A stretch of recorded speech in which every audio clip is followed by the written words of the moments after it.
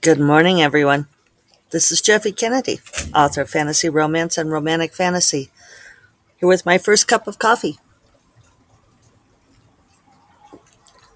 Oh, that's tasty. Today is, who knows? Today is Thursday, June 10th. Out here in the secret garden with my St. Thomas mug. A little paradise is good for the soul.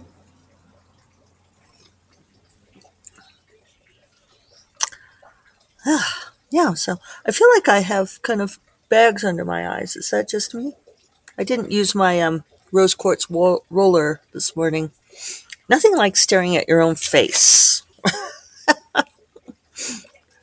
Oh well. Um, so yeah, let's see. Actually, my eyes were aggravated this morning for no good reason. Could be like some allergens or something. So sorry about no podcast on Tuesday. The parents were here visiting. They came in on Monday afternoon. We're here all day Tuesday, so I got to go play with my mom. She bought me this new tank top. Isn't it pretty? And then and then they left on Wednesday morning. They headed up to Colorado Springs, where they're renting a house for the month. So, bit of a whirlwind visit, but it was good to have them here, and they're two delightful kitties. Um, Mom, our kitties did investigate the bedroom after you guys were in there, but they're like totally unconcerned. They're like, "Oh yeah, those kitties, we know their smell." So, I may have left. I may have notes, but I think I left them inside. For what am I going to talk about today? Um, what am I going to talk about today? Nobody knows. I slept really hard last night. Woke up kind of groggy. Got Ryder coffee this morning. Haven't had that for a couple of weeks. Still really pushing to finish Bright Familiar, which I guess I didn't talk about on Monday because we had Lexi Chantal on for interview, which was fun. We're going to have Minerva Spencer on here in July for another interview, and I'm trying to get her to do video. She lives nearby. She lives in Taos, and I don't think we'll end up actually getting physically together, but I'm trying to get her to do the internet video. So if you are a fan of Minerva, tell her. She says she's feeling very conflicted about whether or not she wants anybody to see her on video ever, which I think is funny. But I can also understand. It's that staring at your own face thing. So on Friday, Thursday I did a little bit better. I don't remember what I said on Friday at the podcast. I mean, Bright Familiar really slowed down last week. I was not getting my 3K per day. And on Friday, I worked the first hour seeing if I could write a little bit more. I did move a scene forward on Thursday. I stopped fighting the appearance of yet another new character. Who am I? What is art? I am the don't introduce new characters later in the book person. I should just like never put out rules or preferences because it's like every fucking time that I do, then the next book is like, I am going to make you break that rule. I tell you people. Um, it, I feel like it's the universe. It's like the universe here's that challenge. It's like, oh, let me find a way to make you change your mind on that. I think there are good reasons for these characters to be appearing, and if I fight their appearance, then the book just like stops working with me altogether. So there we are. So Thursday, I did manage to get some more done because I stopped fighting what the book wanted. I know I'm always saying this, aren't I? It's you. Sometimes people ask me in interviews like, "What's something surprising you learned from writing this book?" And it's like, it. I don't learn anything surprising anymore. I learn the same damn thing over and over and over again. What is with that? So, um, I don't know. I'm a slow learner, or maybe it's art. What is art? Who am I? Do you guys know why I say that? It's from a Dar Williams song. It's actually from a Dar Williams introduction to a song on one of her albums. I don't remember what it's called, but it's her live album.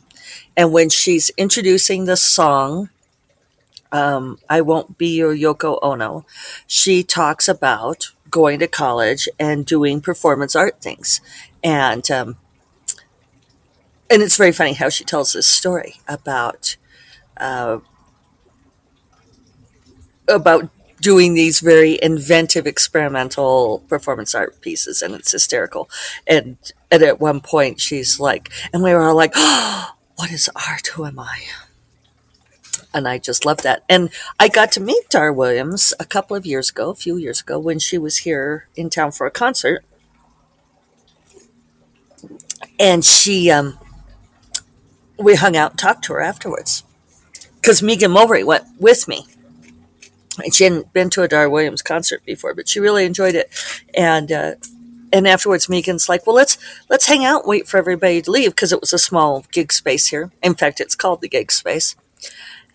And she said, "Let's just hang out and wait for everyone else to be done getting like her autograph and talking to her, and see if she wants to go for a beer." This is one of the things I love about Megan, because it absolutely occurs to her. Like she and I were going back and forth on Instagram about this New Yorker cartoon, and she tagged the cartoonist. And it's like, why don't I think of doing that? I'll tag a writer. But anyway, Dar did not go have drinks with us, because she had to get up early to go on the road, and possibly because she thought we were crazy. In fact, she said, because we were obviously hanging out and waiting for everybody else to leave. And she said, after we talked to her for a few minutes, and I told her this story about how I loved that intro to the song, which I think she like barely remembered, but thought was funny. The same way, like when people quote my books to me. And she's like, "Oh, it was really nice talking to you." And she said, "The people who wait around until the very end, at the end of the show, you never know if they're going to be great or crazy." So anyway, Bright Familiar. On Friday, I tried the first hour, tried writing a little bit more, and then I could just tell it didn't, I couldn't write the end from there. I'm only about 80 pages, 4 chapters from the end, which is, I'm going to sneeze. Excuse me. There we go. It's both good and bad, because there's not much left to write, but I feel like there's a lot more story than I have room for, which is also something I always say. So, at least I'm not feeding baby birds all day. Tell you guys, it's a hell of a lot of work. Um,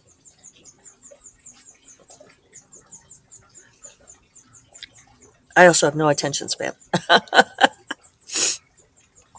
So yeah, I tried to write for that first hour, and I determined that I was not going to be able to write the end of the book from there. And so I went back to the beginning and started revising from the beginning.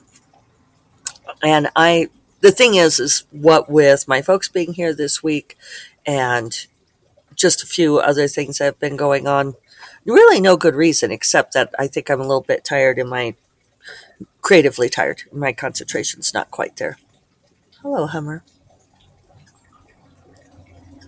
She says good morning.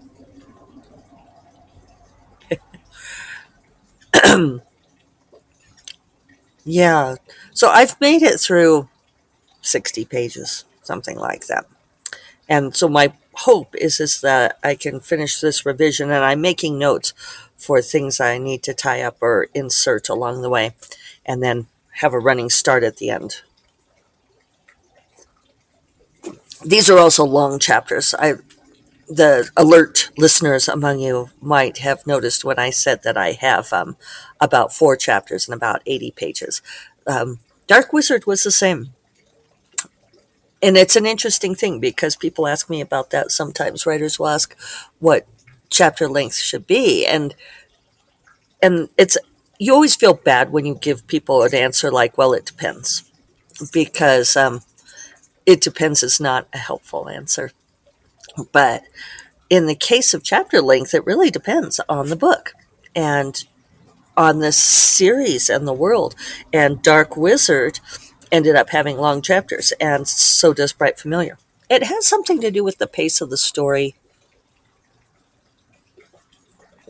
I know some writers, one in particular, and I should caveat this with that I actually don't have any respect for her. It's not this process, but this particular writer, I just, there are a lot of things she does that I don't really,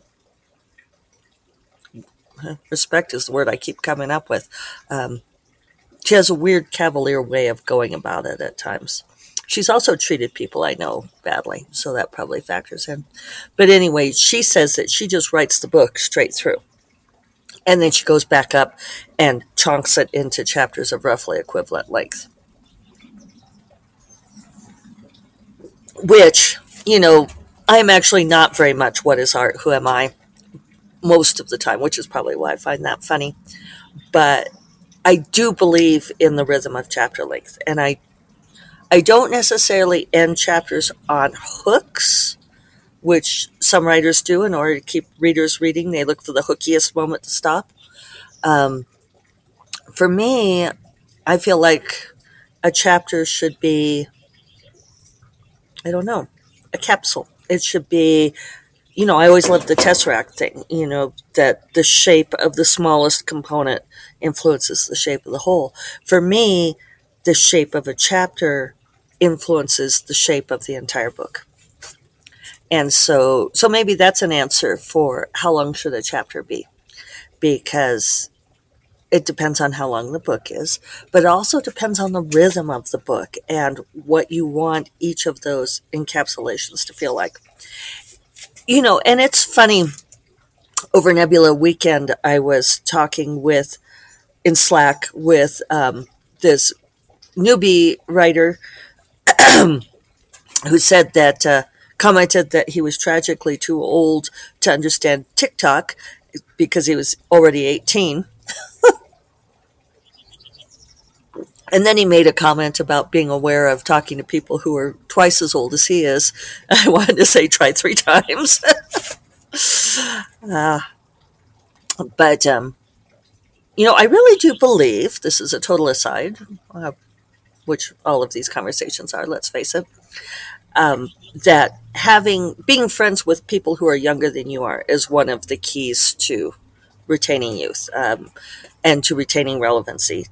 Another question I get asked sometimes is, how do you keep up with the vernacular of the youths? Like what slang meaning is and all of those things, and understanding things like what the hell is TikTok. And a lot of it is being friends with younger people.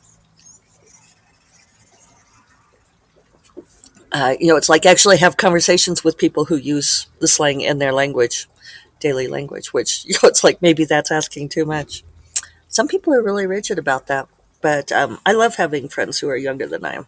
Actually, I've always liked having friends who are older than I am. It's never much mattered to me. So anyway, how did I get on that? Chapter length, asking questions about... Ooh, it's flown out of my head. Maybe it'll come back to me. It was like another kind of question I get asked. Yep, it's gone. My brain is not retaining, not holding things.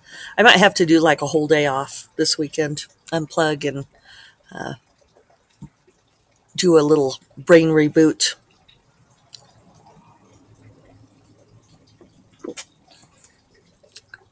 So yeah, when people ask about what the chapter length should be, it's oh, I know what it was. Ha! I knew if I started talking about it, I'd get it. So occasionally I feel it's an interesting thing getting older. And feeling like the older generation. And I think Gen X in particular is tremendously amused to find ourselves in the position of, you know, I don't want to say being listened to, because nobody listens to us still, but we're very used to not being listened to. um, when we were young, no one listened to us. And, so now it's like when the young people don't want to listen to us, it's just like, yeah, here we are. We're just going to do our thing while you guys don't listen to us. But I grew up in the era of listening to albums, whereas, kids these days shuffle everything. And I do that. I love to put my music on all songs shuffle because it's like my own personal radio. And there have been times when people have, long before this, commented that my music gives them musical whiplash because there will be things like, you know, an oboe aria followed by Nickelback, followed by Pink Floyd's The Wall. But it's all about what I like. See, that ties in with like the people. I don't care how old the people are. It's all what I like. So, but there was a thing to albums that I feel like we've lost these days in the release of the single song. Although I think some artists are coming back to it. I think Taylor Swift has really been doing that with her two releases last year, coming back to the idea of listening to an album in the order that the artist put it together because it does create a particular feel. And that's to me how chapters work. That the individual chapters are like songs, except that unlike with songs, you can't split them out and just throw them out there in the world. I suppose you could, but they won't make sense. They're meant to be listened to in order. They're meant to be absorbed in order, and the length of them and where each chapter concludes creates a rhythm. It creates this. It's almost like you're listening to a symphony, and the chapters are movements within that symphony. There's another musical analogy, and so I think that's why I react just like that. For those on video, I react badly. I jerk my head back in shock when somebody says that they do something like just chop the book up into regular intervals. It's like, well, really, you don't care any more than that? The story doesn't mean more to you than that? But so let's see.